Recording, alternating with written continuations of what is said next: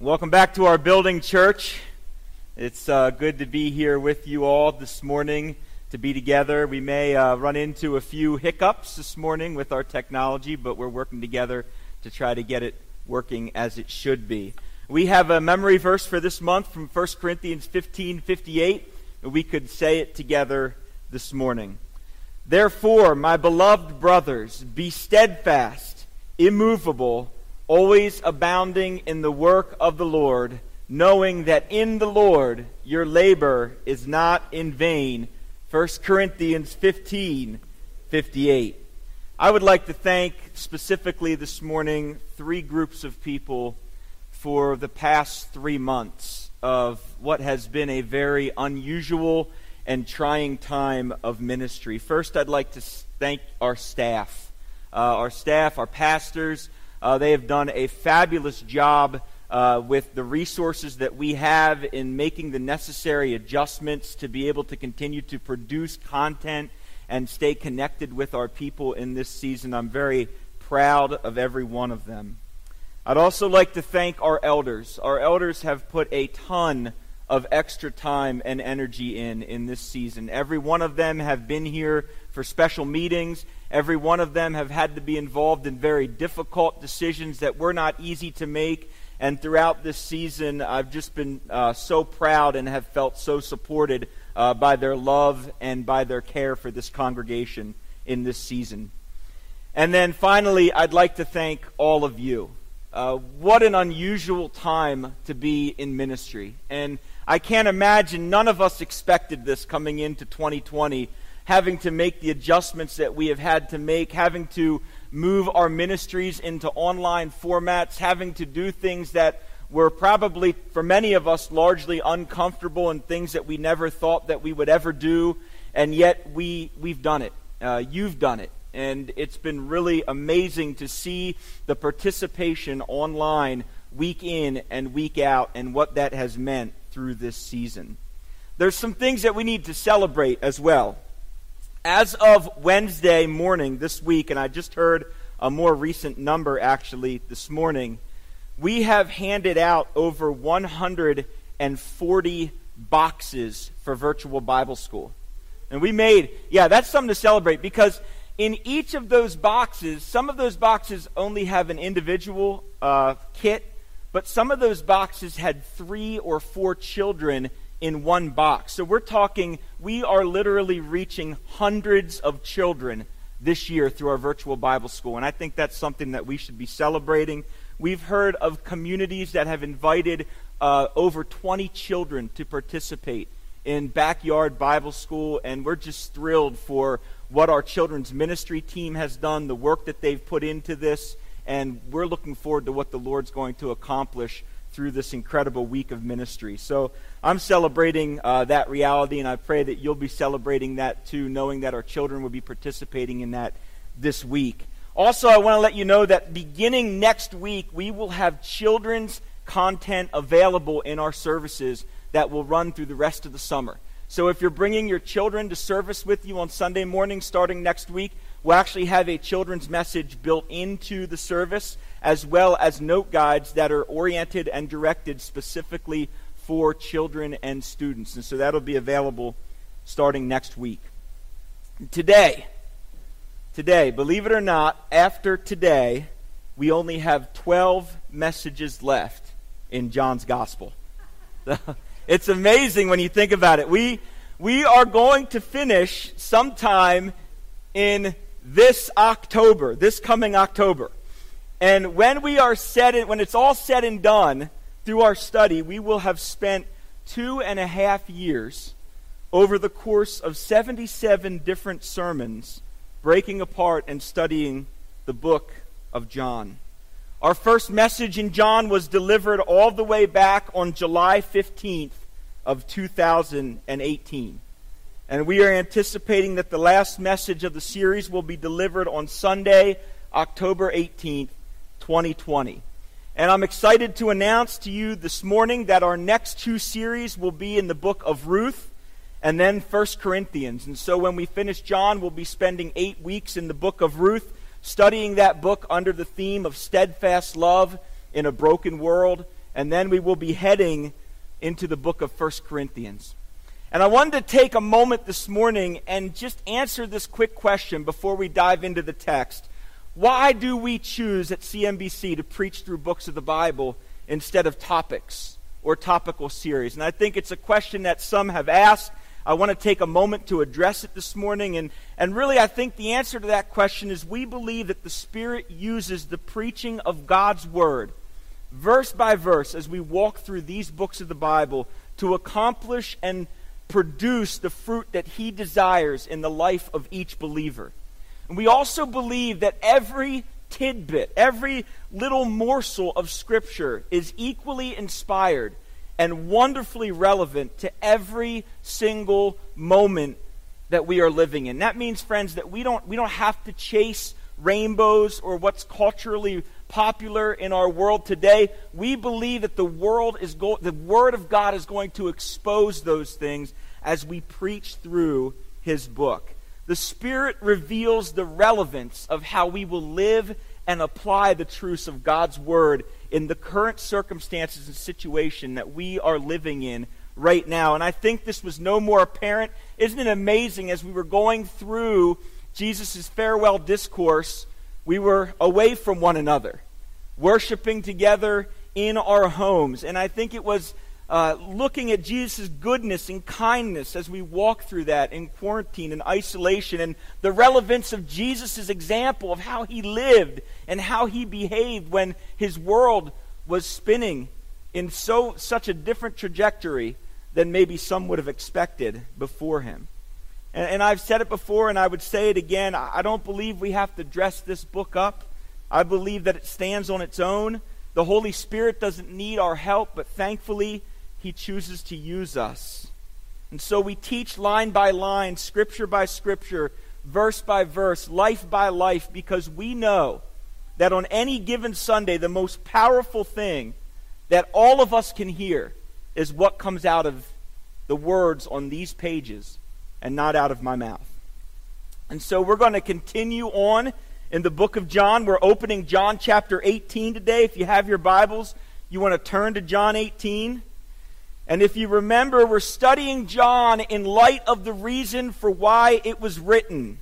And John's book actually gives us a very clear, compelling verse that tells us why he wrote. We've memorized it. We've read it many times. Jesus did many other signs in the presence of His disciples, which are not written in this book, but these are written so that you may believe that Jesus is the Christ, the Son of God, and that by believing you may have life in His name.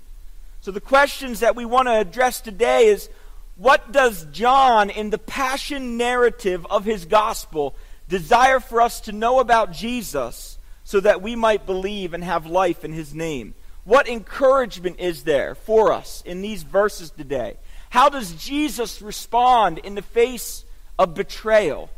And what can we learn from His response that might help us to love, live, and lead for God's glory? And before we answer those questions, let's take a moment and ask God to bless our time. Father, indeed we are thankful for Your Word, and we acknowledge this morning as we come around it together that this is a corporate activity that we are engaged in as a body of Christ. And we know that You are working even now. Your Spirit is moving in the midst of us, in the hearts of every person who is here. And Lord, there is truth in this text today that You desire for us to take and apply in our lives. Today we get to witness the example of Your Son, Father, the way that He lived when He was faced with betrayal, when He was faced with persecution, when those who were closest to Him doubted Him. How did He respond? And Lord, we get to see that today. You expose that before us in this text. And so my prayer, Father, as we open these words, is that we would be motivated by the example of Your Son, Jesus, and that His example would compel us to love those that You place in our pathways this week. It's in Jesus' name we pray. Amen. John chapter 18, verses 1 to 12.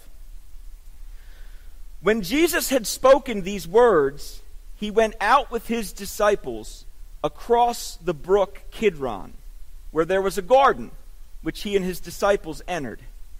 Now Judas, who betrayed Him, also knew the place, for Jesus often met there with his disciples.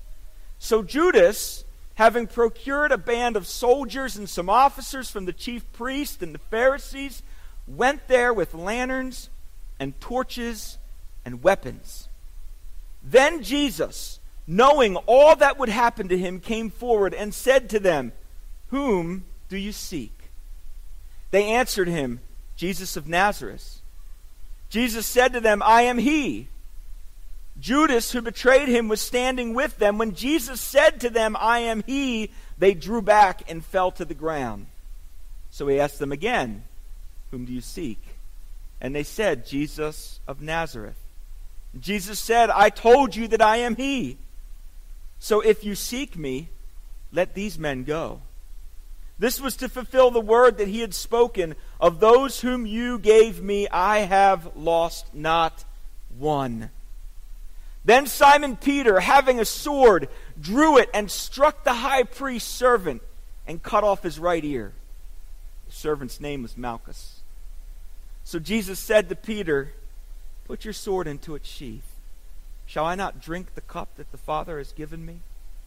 So the band of soldiers and their captain and the officers of the Jews arrested Jesus and bound him. This is Thursday evening, friends. It's the Thursday night before Jesus' crucifixion. And we often forget to realize that his betrayal and his trial and the abuse that he went through and the death that he died, they happened in such a small window of space and time. Not only is it Thursday evening, but it is the Thursday evening before Passover. And if you think back just yesterday, Wednesday, in the course of this week, Jesus was on his way with his disciples to Jerusalem. And you remember the scene, I believe it's in the Gospel of Luke. He gathers his disciples around a withered fig tree. You remember that scene? And he gives an illustration of Israel's current spiritual state. Then in the afternoon, Wednesday afternoon, we know he ascended up onto the Mount of Olives. And he gave a discourse predicting both his death on the Passover and his betrayal. Thursday morning, this current day now, we might suspect that Jesus and his disciples were preparing the Passover lamb together. Then he participated in a traditional Jewish Seder feast. And following this meal, together with his disciples, they moved towards the Garden of Gethsemane. So here we are, friends. We're in the garden the night before Jesus is crucified. Now you can see on the screen behind me a picture of this map. And whenever we see the city of Jerusalem, people have often asked me, how do you describe the size of Jerusalem? What are we looking at when we look at that picture? And many of us are familiar with the college campus. And I would tell you, Jerusalem was about the size of a small college campus. As it grew bigger, it would be a larger college campus. But here it's probably about the size of a small college campus. And so you can see the blue box, the Garden of Gethsemane, and you can see from Thursday to Friday where Jesus would have gone across the city before he would have arrived in Golgotha. So what is happening? What is going on here in the garden on this faithful evening? And verse 2 alerts us to the knowledge of Jesus' betrayer. Look at verse 2 of the text. Now Judas, who betrayed him, also knew the place, for Jesus often met there with his disciples. You see, this was not a new location for Jesus' ministry, especially during the Passover. Judas knew where Jesus would be. His betrayer had an intricate knowledge of Jesus' ministry patterns and his routines. And friends, this betrayal, I believe it's an alarming reminder to us that so often the people who betray us and hurt us the most are the ones who are closest to us. And isn't it amazing that their betrayal can be so effective and so painful because of the fact that they're so acquainted with our patterns and our routines? Judas knew exactly where Jesus would be on this night. And our betrayers, friends, often they're the people that know where they can find us. They know exactly what words to say or what actions to do to wound us. And there are saboteurs, friends. I call them saboteurs. There are saboteurs in the church today. We can't afford to bury our head and pretend like they do not exist. Jesus talks emphatically about the presence of wolves. There are some who seek to harm and cause division. And they know how to attack. They know where to attack. They know when to attack. And often they're so effective because they've been part of us or have been with us closely. Now look how Judas behaves in the text. He is a man who truly shows by his actions that he does not truly understand or know Jesus. If he would have truly known Jesus, he would have known that he did not need this parade of fools to come and to help bring Jesus to the people that wanted to arrest him. Jesus was not looking for a fight, at least not a physical fight. Look at verse 3. Judas, having procured a band of soldiers, some officers from the chief priests, the Pharisees, they all went with lanterns and torches and weapons. And Judas is coming as if he is going to be confronting a band of criminals, not the Lamb of God. Think of the drama of this charade. And Judas has built for himself quite a group of followers here. Some probably that he paid off, yes. But others that just willfully followed to see what would happen. And friends, isn't this often how division works? I see it work this way, and perhaps you've seen it work this way in the church. There's a charade, a party of characters that gets pulled together to go after another person or a ministry. And this is what's happening here. We're seeing it right now. It's happening to Jesus. And if it happened to Jesus, who was perfect and sinless, everything Jesus said, he said from God. And if it happened to him as the perfect and sinless Savior of the world, perhaps it would be short-sighted for us to believe that it might not happen to us as well. You have this scene, don't you? It's kind of like the scene out of Beauty and the Beast. You know, the song, the Kill the Beast, and everybody's getting their pitchforks and their lanterns, and they're going up to the castle, and that's kind of the scene that we have here. Roman soldiers are going. What did Roman soldiers have to do with Jewish issues? But they're going along. They're going along here with Judas. Officers, the chief priests, had their own security, and they send their security along with Judas. Even some of the Pharisees go along to see what's going to happen. And so here we have, isn't this really amazing, this odd compilation of government and religious leaders all banded together coming for Jesus. It shows that the hatred of Jesus truly had crept not only into the religious ranks, but also into the government ranks. How would Jesus respond? What would his example be for us? And it's interesting, in verse 4, one of the things that you'll notice is missing from John's narrative. You don't read it in this narrative. It's almost like he skips completely over it. What don't we see from Judas in this narrative? What's missing? Kiss, right? Nothing about Judas's kiss here. Look at verse 4. Then Jesus, knowing all that would happen, came forward and said to them, "Whom do you seek?" See, Jesus knew. In fact, we know that Jesus knew all things that would happen to him. He knew perfectly what was in man. We see this as early as John 1, but specifically in chapter 2, verses 24 to 25, it says, "But Jesus, on his part, did not entrust himself to them because he knew all people and needed no one to bear witness about man, for he himself knew what was in man."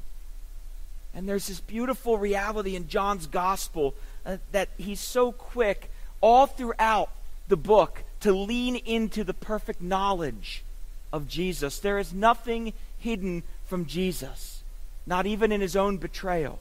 He is in complete control here. And so Jesus steps forward and he asks a question that once again is another example of the gospel's powerful unity. In John 1, the very first words out of Jesus' mouth in John's gospel, is a question. John chapter 1, Jesus specifically asked this question. It's the first words from his mouth in the Gospel of John. What are you seeking? What are you seeking? Now, as we near his crucifixion, the question is no longer a question of what, but now it's a question of who. Whom do you seek? The disciples had found what they were seeking in the person of Jesus. They had believed. And I wonder if after watching Jesus raise Lazarus from the dead, if what happens next in verses 5 and 6 even caught them off guard at all. Those seeking to arrest Jesus, isn't it ironic? They knew the name of the man that they were seeking. They knew Jesus' name.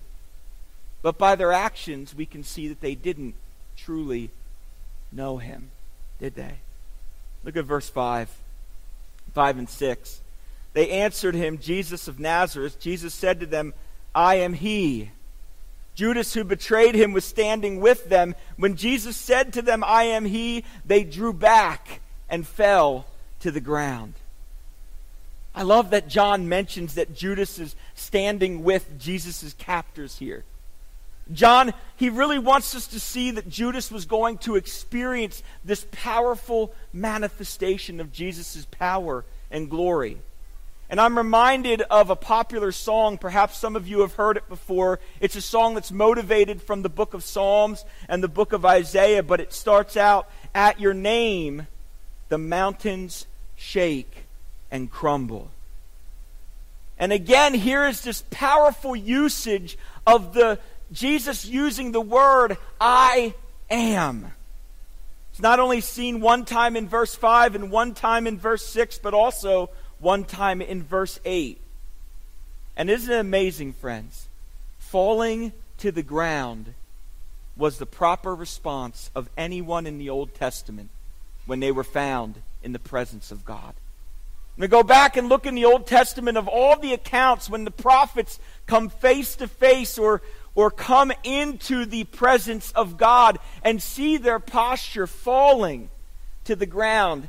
It's as if his captors, if they would not bow on their own strength, they would be overcome by the deity of Jesus and his power and glory and bow because it was for his own name's sake.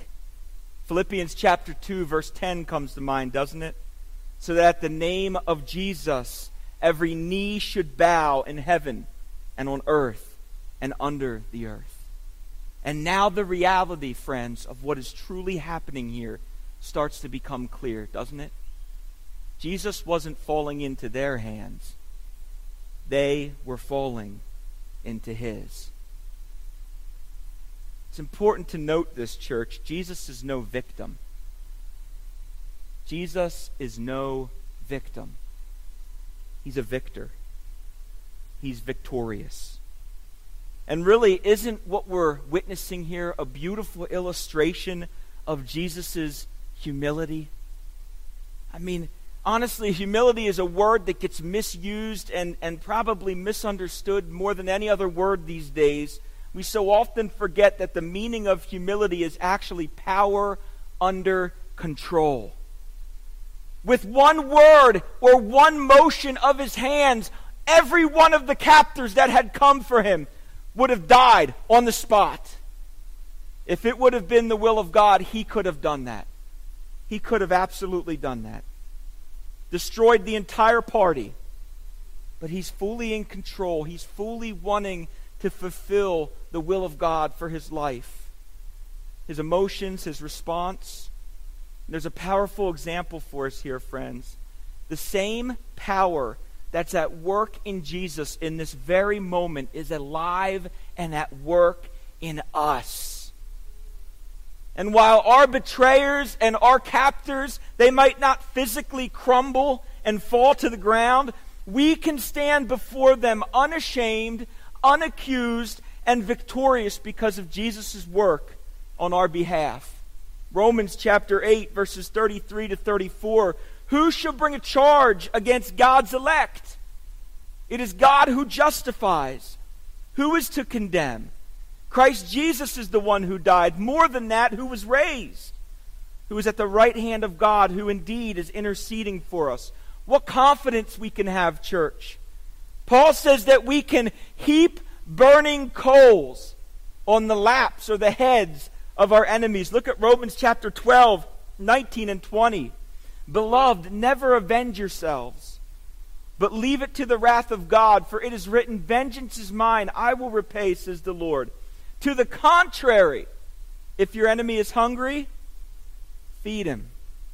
If he's thirsty, give him something to drink, for by doing so you will heap burning coals onto his head. Church, what an unshakable spirit we have been given. We cannot be shaken.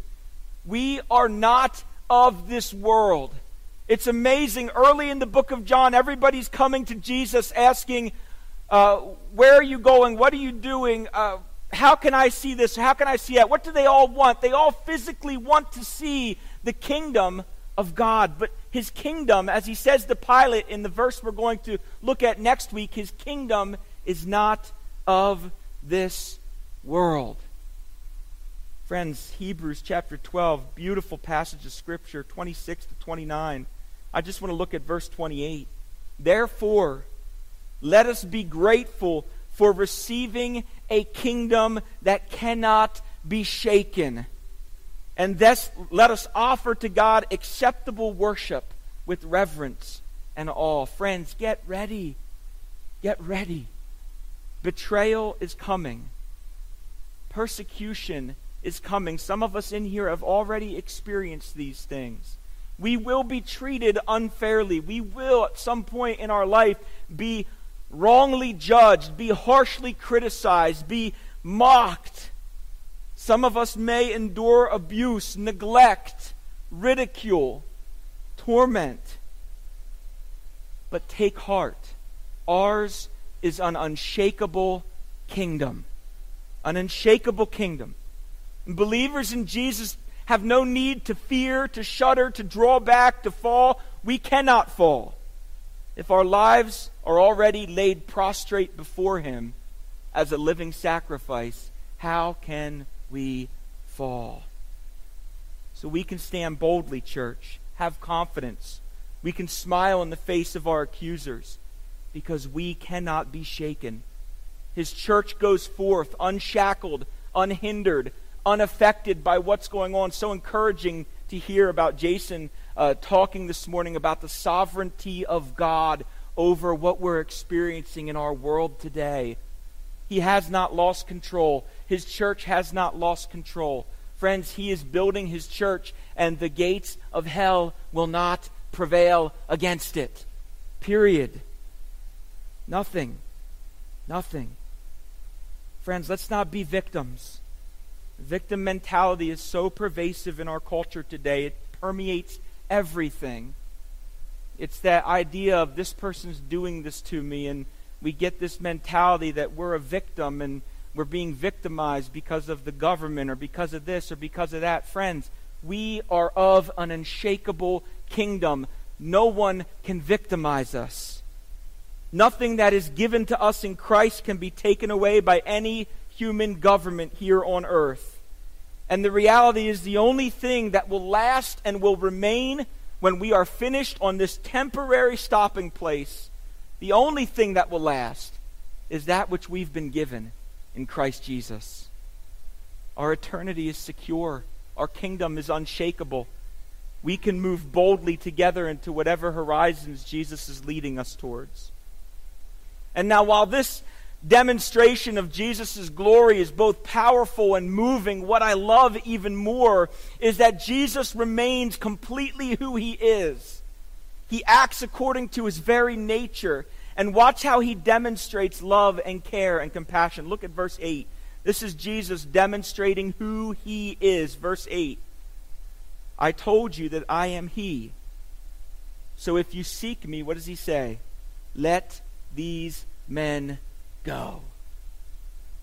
Again, here Jesus is faced with incredible personal turmoil and pain, and any of us in a similar position, we would want people to be with us in that moment, to be together with us. And Jesus is saying, look, these men are innocent. Let them go. He's their good shepherd. And as their good shepherd, he's always protecting and always guarding his sheep. Never, even for one moment, does Jesus fail in his delight of keeping his sheep. And so, friends, I find myself, and I would trust you would find yourselves, motivated and compelled by this moving example of compassion and humility and sacrificial love. He's not worried about himself. Let these men go. I'm okay. Take me. I think what's interesting here is that we have a clear contrast that actually breaks up this narrative in verse 10, don't we? How Jesus responds and how Peter responds to this adversity are very different, aren't they? And while we desire to behave like Jesus, I'm sure if you were asked the question today, which one would you rather behave like, Jesus or Peter? Every one of us would say Jesus. But how many of us act like Peter? Me? I'm going to point my finger right to myself because I'm a Peter. And that's what we're seeing here, this contrast. And how often have you wanted to take the sword and just hack away at the problems in your life, right? Just hack away. We demonstrate the same attitude as Peter when we're quick and hasty trying to fix our problems. I get into this all the time at home, guys. Just being right out in the open with you. When my wife comes to me at the end of a hard day with a lot of cares and concerns, what do you think my first response is? Get out the sword. Hack away. Let's try to fix it. Does she want the problems fixed? Women, help me out. Does she want the problems fixed? No. She wants me to listen. She wants me to be compassionate. She wants me to be empathetic. She doesn't want me to jump in like Peter and pull out my sword and go hacking away at all the things she's sharing. But that's my first response. My response is to manipulate and to control these environments I find myself in that I can't control. And isn't it very interesting in our text today? Jesus uses his words while Peter uses a sword. And the reality is one is far more powerful than the other. And it may not be the one that you expect. There's this scene, a beautiful scene in the book of Revelation where Jesus is returning on his great white stallion. The image is of this mighty ruler, this mighty general coming back, leading his army. And he has a sword. But do you remember where the sword is coming from? Where's it protruding from? His mouth. The sword is protruding from his mouth. Revelation 19:15, from his mouth comes a sharp sword. Now some of us like to maybe want to take 19:15 literally and think there's literally this metal object coming out of his mouth. But right, we know this is talking about his words, which will strike down the nation. He will rule them with a rod of iron. He will tread the winepress of the fury of the wrath of God the Almighty. So it is believed in this instance that Peter had what was known as a gladius sword. It's a common sword that people carried in the day. And the gladius sword was a sword that was used for stabbing, not for slicing. And so most scholars agree that it was Peter's intent to draw the sword and to stab the sword through the head of Malchus, killing him on the spot. But again, we see the sovereignty of God and God's hand all over this as God's sovereign hand moves the head of Malchus so that only an ear is severed. And you can think about it one of two ways. If Peter was coming out with the sword to stab straight ahead and Malchus moved his head one way or the other, you could see the sword coming up and swiping the ear. If he was pulling it to slice across the neck and Malchus moved his head down, you could see it coming across to take off the ear. But what's most important is how Jesus responds. When we try to solve problems by our own strength and our own power, Jesus has a response for us. Look at verse 11.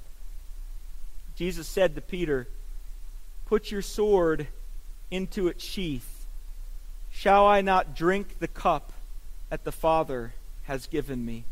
Peter, you can't solve this problem by your own strength and effort. You are unable, you have no ability within yourself to correct what's going to happen to me. Let go of your grip, your self-perceived control, and let me do the work. Think about the way that our hands are when we hold a sword. Everybody grab a sword right now in your pew. Grab a sword and hold it. Grab a sword and hold it. How is your hand right now in your pew? And isn't this what we do? Isn't this how we try to control when things seem out of control? Now, how does Jesus kneel down, pick up an ear, and apply it back onto the head of Malchus? There's a lesson in leadership here, friends. There's a lesson in living life when things are out of control. We can lead like this, or we can lead like this. Jesus, open hands, no need to control or manipulate. He's already in complete control. He picks up Malchus's ear, gently places it back on his head, completely healing the wound.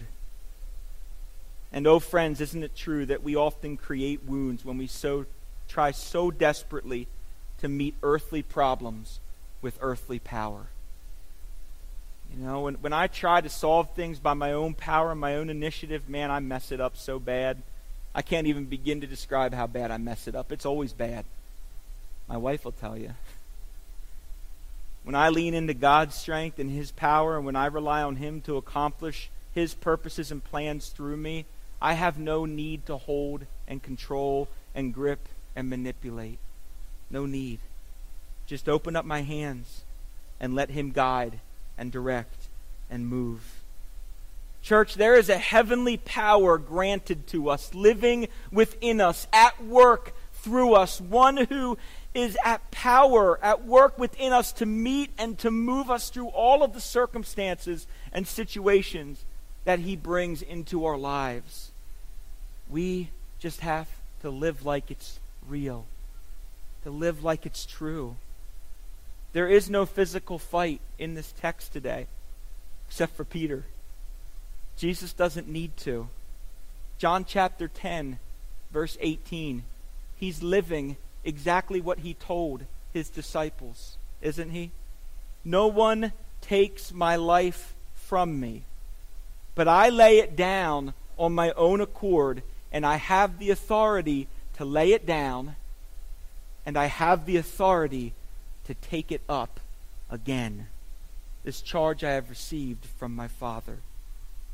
The band of soldiers and their captain, they surround Jesus. Jesus is going to take the cup that God had intended for him. What was that cup? It was the wrath that he was going to experience, the wrath of God that he was going to experience on the cross. And he was not going to experience that as a victim. He was going to be victorious over it. So as the curtain closes, Jesus is arrested and He's bound, and will continue in His passion narrative as we pick up the next scene next week.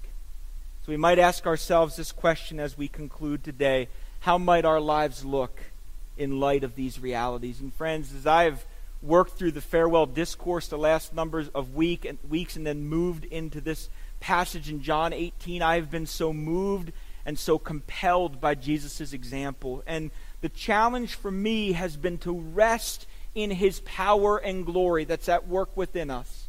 His power is at work within us. Can I rest in it? Can I trust it? Does my life look like I trust that? I'm motivated by Jesus' example of humility and love and compassion when He's facing a difficult time in ministry, when His life is literally going to be taken from Him.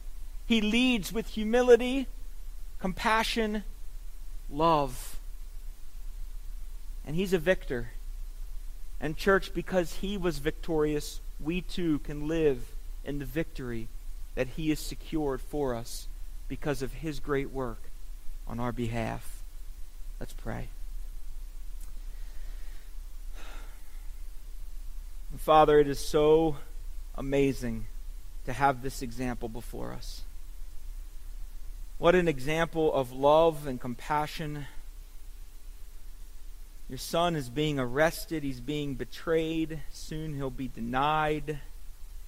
He'll be lied about. He'll be spit on and beaten. And you've put it before us in these pages